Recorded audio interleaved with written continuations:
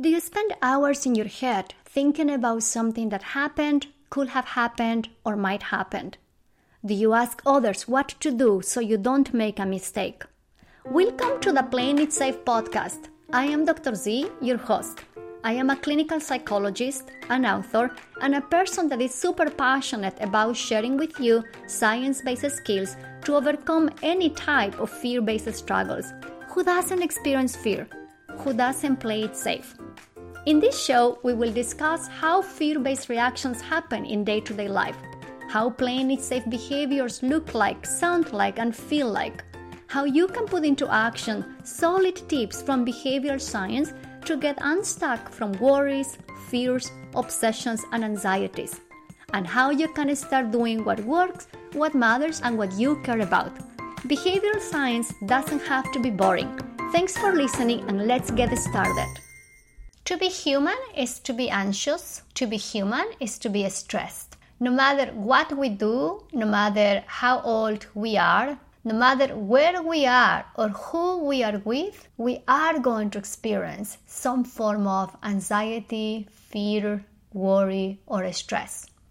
This is Dr. Z, and I am back with another episode of the Playing It Safe podcast. Thank you so much for listening. Today, I want to share an interview with Dr. Mark Hoffman.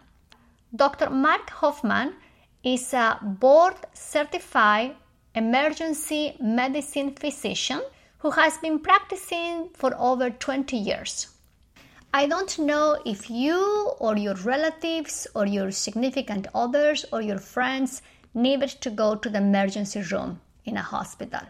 But when you go to the emergency room, you will see a bunch of doctors that are usually juggling multiple tasks because they have maybe 6 to 10 patients to see at the same time. So they have to make sure that everyone is okay. They have to pay attention to the well-being of multiple clients, and they have to assess who they start treating first. How do they do it? How do they make the decision? How do they manage the stress? In this interview, I asked Dr. Hoffman all those questions because I am very curious how we manage these fear-based situations in our day-to-day life. I hope you find the interview helpful. This 36-minute interview will give you some insights on how to make decisions, how doctors who are exposed to high stressful situations make decisions. Perhaps you are already familiar with these skills.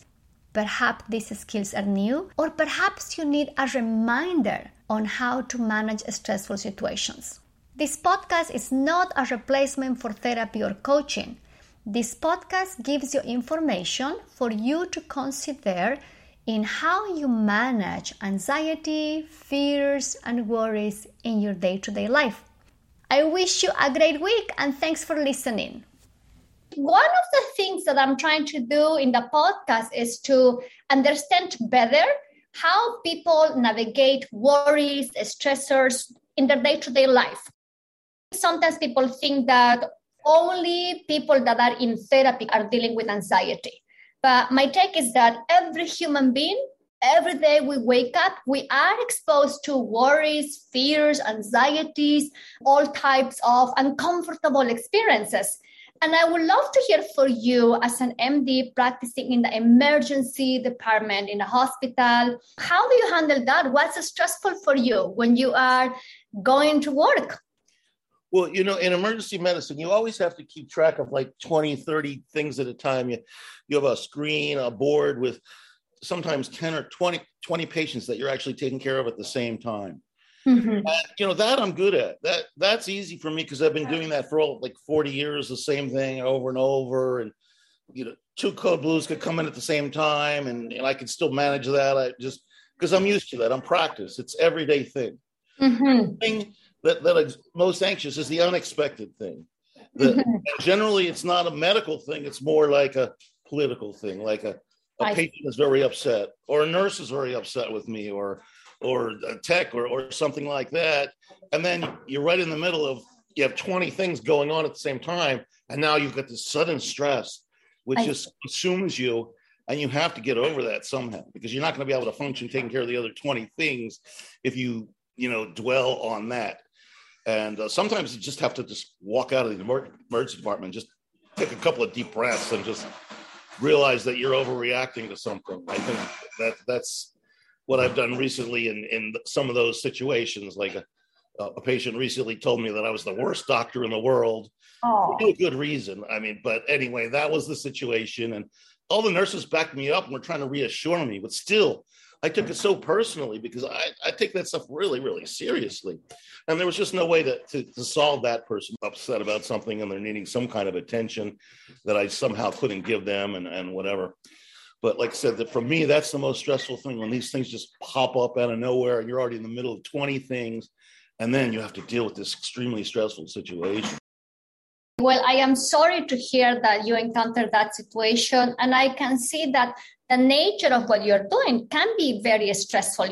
You are juggling many things at the same time. And you feel comfortable with that type of stress, but you're used to it, yeah. But the new unexpected stressors, that's what it's really upsetting. If I can step back a little bit, or if we can go back on time to 30 years ago, how was for you, maybe your first year when you started working in emergency medicine and you didn't have much experience, and there you are with all these 20, 25 patients coming to you at once. How did you handle that then?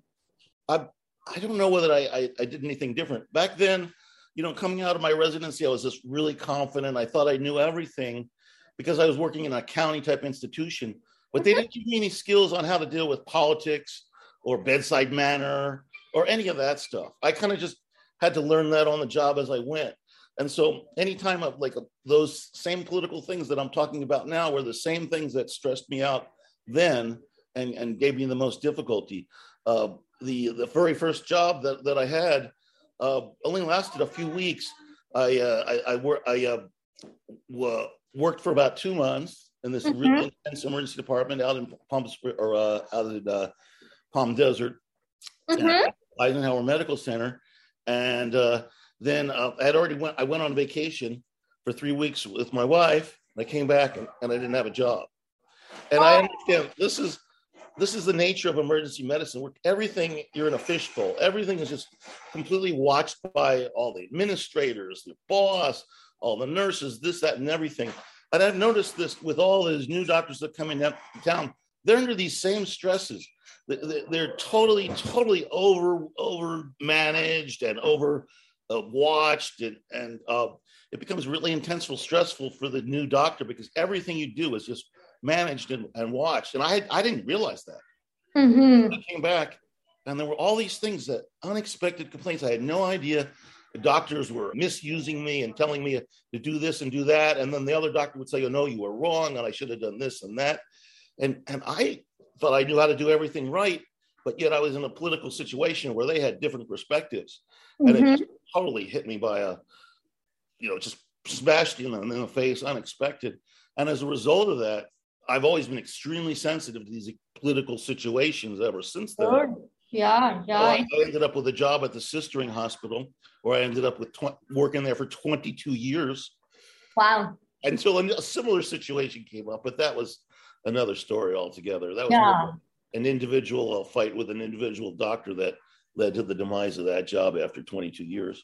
Oh my goodness. The same partnership that I'm in put me in a better job. So that was like, just going from one bad thing to a good thing. And that's a job I've been at 13 years now. I've been at working for the same partnership that I was 22 years before.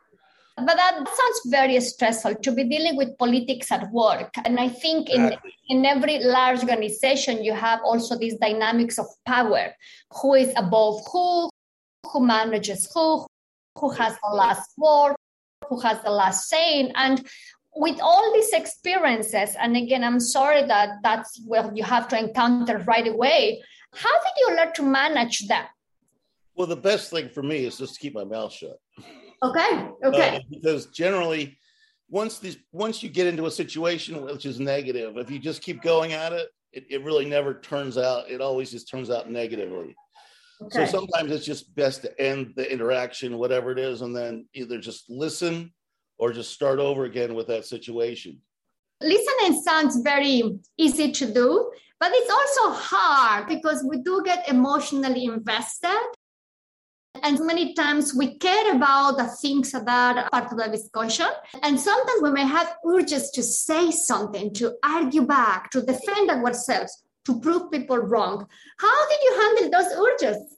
That's the hardest thing for me, is because even when I agree with a person, I always tell something. I always give an opposite argument. There's another point of view, because there are almost two important points of view in every topic. Yeah. When I teach all these residents and young doctors, I always give them more than one opinion to let them decide for themselves. I know that there's more than one side. There's more than one way to treat literally every problem. That's true. That's true. Okay. So I hear, so we learn to listen or restart the situation. And what did you mean by that? How will you restart the situation? Taking a break, thinking about things, trying to calm yourself down, and then go back to the situation and start it over again, or resume it and try and, make something better of it. I see. And also, like, a lot of times when I'm like talking to my boss, generally who's usually 20 or 30 years younger than me nowadays, I have to just mostly keep my mouth shut. Okay. Like I said, I can argue with anything, and I will argue with anything, and that's my nature in normal situations, because I have a mind that just keeps going and just has all these thoughts that no one else even thinks of a lot of times. Mm-hmm. So sometimes I just have to say it. But like I said, the best thing for me is just to keep shut, and then maybe say it later if it still makes sense, but give it some time to think. That's my biggest problem, is like saying things quickly without thinking them over more. Well, it's hard. It is hard when you walk in life with a dynamic mind that is constantly analyzing and thinking about possibilities. And also the nature of practicing medicine from a scientific standpoint, it's really to hold hypotheses, to hold the coexistence of things that may look very argumentative, because that's how science evolves. So I get it, how that's by nature where your mind goes. Given that that's one of the things you have learned, to wait and state your opinion later on if something makes sense.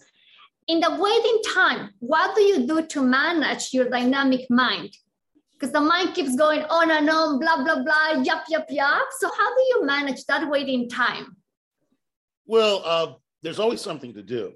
That's true. I mean, sometimes it's just, doing the everyday stuff with your fingers, clicking this and that. And while you're thinking, about the thing that's consuming your mind, or the thing that you're ruminating about, while still functioning, with your fingers at the computer and putting orders in, and maybe even writing charts or whatever else, because there's lots of stuff to do in emergency medicine. I mean, you just there must be 10,000 tasks in one 10-hour shift. That's just how much stuff you got to do. So sometimes you can do that to take your mind off it. Like I said, when in the worst situations, it's best to just go in the back room and just be by yourself for a minute or two. And I don't know what I think about them, but just trying to calm down, Another thing I realize, I understand that emotions are just physical things. Mm-hmm. If you do get an emotion, I realize that. And I realize it's just a physiological sense in my body. And I try and say, oh, well, that's just, a stomach ache or whatever. It's not because I'm really upset. It'll go away if I just relax. And I realize that your emotions will just go away if you just take a brief breath and relax, no matter what it is, whether it's good or bad. True. That is true. If we just watch emotions coming and going like waves in the ocean, they don't last forever. Right. But reaching that place is really hard. I know that for me, sometimes if I see a document that has different types of font, I do not understand why someone would send that. Or a couple of months ago, I was working on my website and I couldn't figure out where to put a period. So for 3 hours, I was trying to make sure that the period is at the end of the sentence and not 3 spaces after the end of the sentence. When I try to cool down myself, my mind keeps going on. My mind takes me into this rumination. I start wondering why this is happening. This shouldn't be happening. I shouldn't have said yes to this. And it's hard to disentangle from that. If these days you find yourself dealing with some ruminative thoughts, what would you do with them? Anything that has worked for you. Well, what works for me is thinking about the fact that, hey, I'm highly successful at what I've done. Senior partner in this huge, powerful corporation. And yeah, they're complaining about me, or yeah, there's some problem, but they must like me as an employee that kept me around this long. And I'm nearly impossible to fire because I'm a senior partner in the situation. So the fears that I developed from way back are really irrational. They're not, if they're having a complaint, they're trying to improve my behavior. They're not really doing that to try to get rid of me or fire me. That's what I have to realize, because that's what makes me so anxious and nervous, is always worried about being fired. But that's even less now, because there's an extreme shortage of doctors in the area where I work. They've got me working 50% more hours now. Wow. Because they can't get enough doctors to go work in the Central Valley. I see. So isn't that interesting what the mind does? You're very successful, having practicing for over 30 years. I think 34, as you mentioned at the beginning of our conversation. And when you encounter these unexpected stressors, like patients' complaint, even though it's part of the game of working with the public, your mind takes them into, what if I get fired? Isn't that interesting that the mind will go quickly into this gloomy scenario? I've seen many other good doctors fired. I see. In fact, all of the doctors that are in my age group at my current group are gone now. Oh, I'm so sorry to hear that. Now it's all young doctors. And so a lot of doctors do get fired.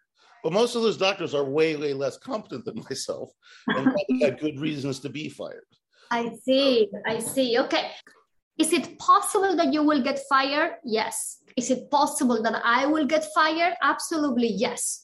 But I think at some point we have to make a decision. Do I live based on possibilities, or do I live based on what is in front of me? Now, for me, I try to bring myself back to the present, right? Focusing on what is in front of me, what I hear, what I see, what I smell, and try to keep moving with my day. How do you navigate that for you?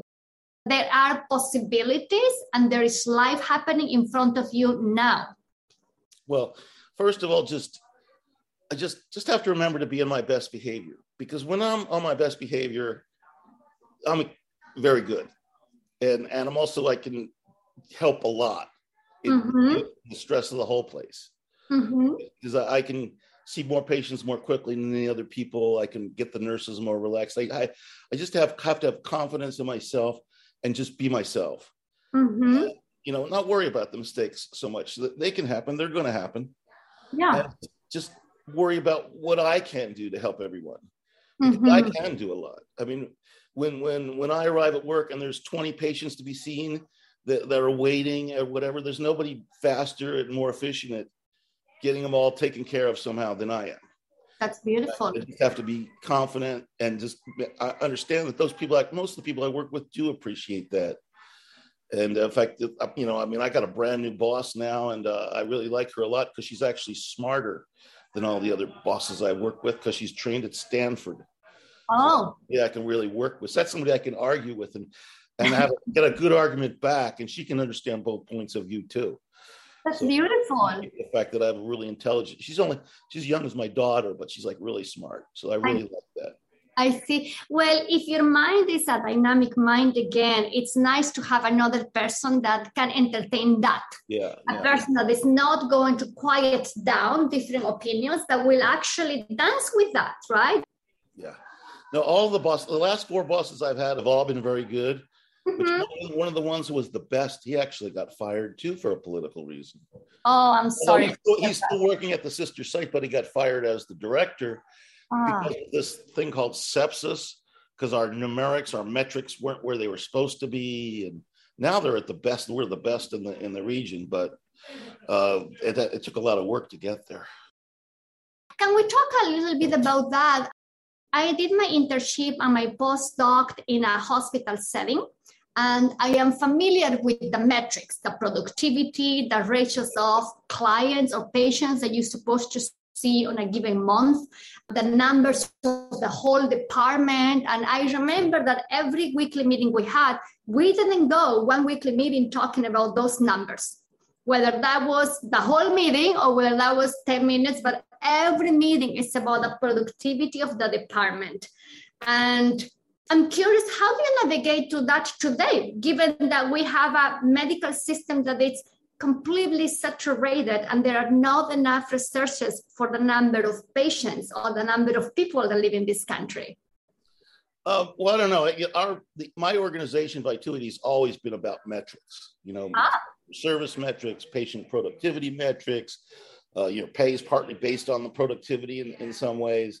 So yeah, they are absolutely all about metrics. And the sepsis thing was another big thing that was all about metrics, like doing certain things to reduce mortality in this thing. And it's been a national thing. And, it's the government, of course, being involved makes everything like not as scientific as it should be.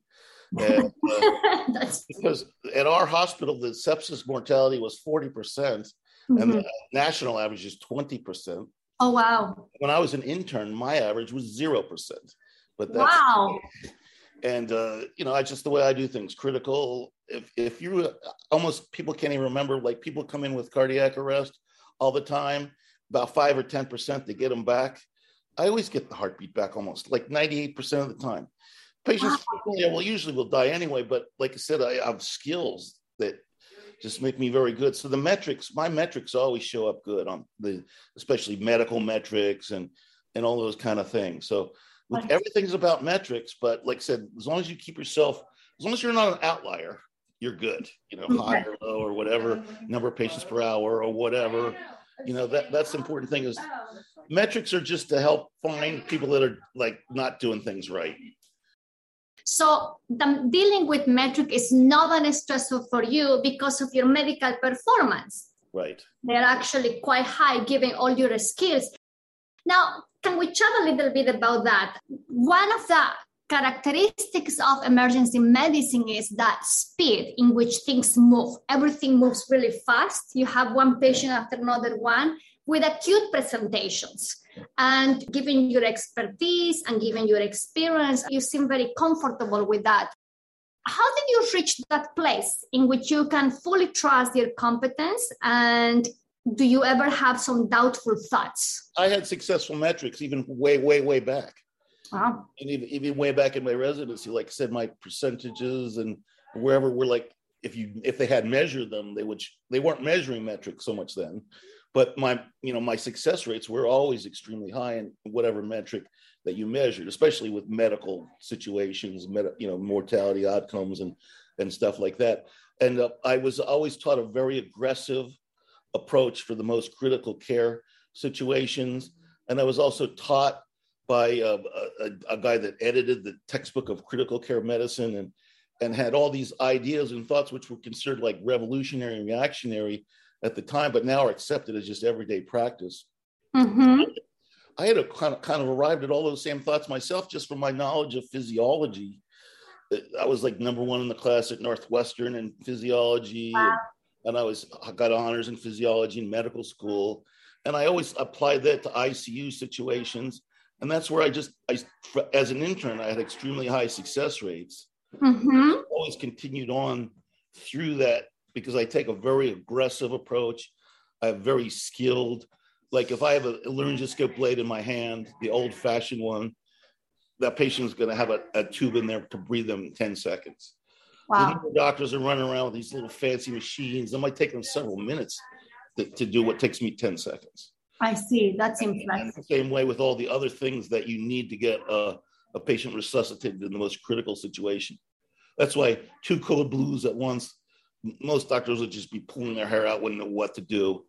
Whereas to me, boom, boom, boom, boom, boom, boom. Patients are both doing okay now, at least for a while. But, that situation, I can handle it because just a lot of experience, a lot of practice just from the very beginning. I remember even when I was a resident at Martin Luther King, 4 patients at once all went on ventilators within an hour. And I was just taking care of all 4 patients just completely by myself. Hardly any help from the nurses because there was a shortage of nurses. I put IVs in myself. I drew medications, everything. So just that experience way back at Martin Luther King in LA, just the madhouse that was, prepared me for all the most critical and stressful situations of the emergency department itself. Wow. Killer King was known as Killer King back then.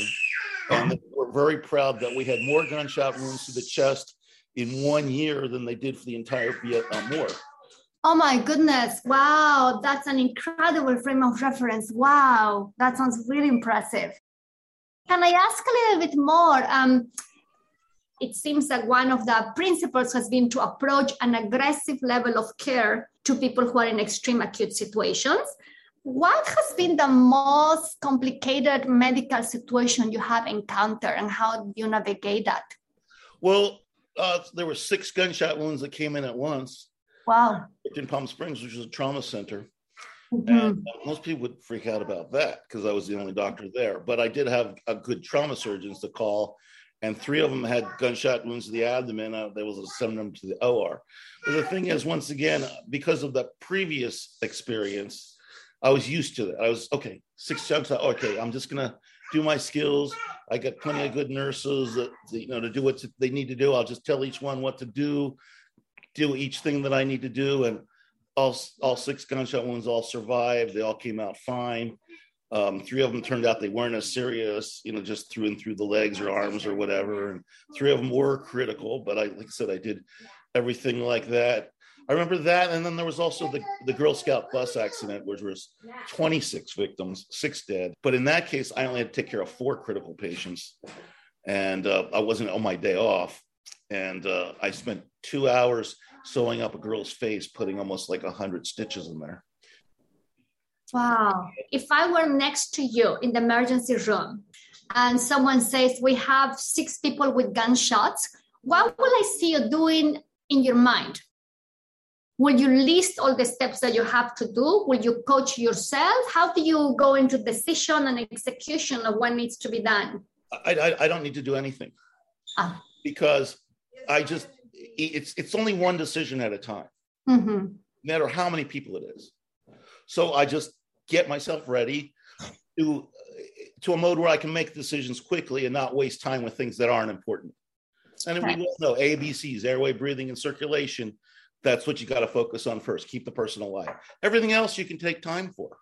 Think about, if there's a hole in the arm or whatever, or about something's a cut, but they're not bleeding to death, we'll figure that out later. So yeah, it's triage in your mind, but it happens as the situation goes. I don't start thinking everything because I already know what to do for each situation.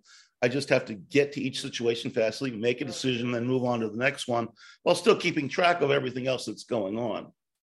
I see. This is beautiful in terms of how you make decisions, one thing at a time, focus on what is important to keep the person alive, and then move to the next. While in the back of your mind, you already took care of one person, you need to monitor. Another thing that you mentioned in one of our exchanges is that, and I love this reference, you say, I am like Michael Jordan when it comes to clinical practice, which I absolutely love. Can you tell me a little bit more about that? And I love this frame of reference with Michael Jordan. Well, I already kind of explained how I do things quickly to answering. I think I've kind of already answered the question somewhat. But the Michael Jordan came from this. We always do these brigades in Central America, to help the poor people. That my daughter, every summer we were going down there for a week and doing all this stuff. And one of the students who was giving explanations, he had never seen me practice before, but he'd seen me. I was seeing 110 patients every day, and every single one of them, I shook their hands, I smiled at, I did a professional bedside manner too. I gave them anywhere between 5 and 9 prescriptions. And, he'd never, they've seen doctors practice before, but they've never seen anyone like that. And he was giving explanations of all the people that came on the brigade. And he explained me as the Michael Jordan of ER doctors. So I love it. I love this story. That's a beautiful story. Let me switch gears a little bit. As you were saying at the beginning, what is hard for you is not the stress related to your medical duties. It's the stress that is unexpected, like a patient complaint. And how do you handle that? Well, like I said, more it's just the anxiety and fear. Like, for example, if someone else has a patient complaint and the patient's still there and they want me to try to help out, if the situation can be restored, I will try and restore it for them. And I can put on the Marcus Welby, face and try and say, go to another person who's had a bad interaction with another doctor and try and restore it and make them really happy. And I've done that many, many times. That's another skill that I have. For restoring my own situations, they're harder. Sometimes the doctor has to come and help you. That's another thing too, is like, if you're working with another doctor and you run into a bad situation, a patient, you just can't, you can let the other doctor help out. I see. And they help me, we help each other, and we help each other restore these difficult situations. Well, it's nice that you can have someone that you can trust who can support you in this difficult situation. When you receive a patient complaint and your mind goes into this place of anxiety or fear, how do you experience that? What does your mind tell you? Your heart's racing fast and you're getting nauseated or your stomach is aching. Like I said, those are physiological things. Yeah. So if you just do nothing or relax, they're just going to go away. Okay. What I do with my mind, like I said, with my mind, I have to just tell myself, hey, I know what I'm doing. Like, 99 million people love me and just 1 or 2 people don't love me. So that's what I got to think about. I see. So you actually do some self-coaching. You coach yourself how to handle that moment. And you start listing other variables of the context. And if you have a thought that says, but what if I get fired? What if I come back to work tomorrow and there is a letter that says I got fired? How would you handle that? Just for curiosity. Well, I would say maybe it's time to retire if that happened now. Okay. I see. There's this really nice free clinic that I used to volunteer for right down the block here, and I'll be happy to go work for them. I see. They were like the people in Central America, and they would appreciate me a lot.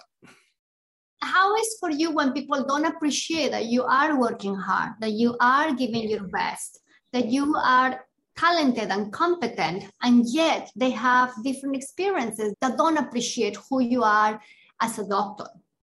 Well, something, I don't blame them because, whoever you are, there's situations that people aren't going to like you, you're not going to interact.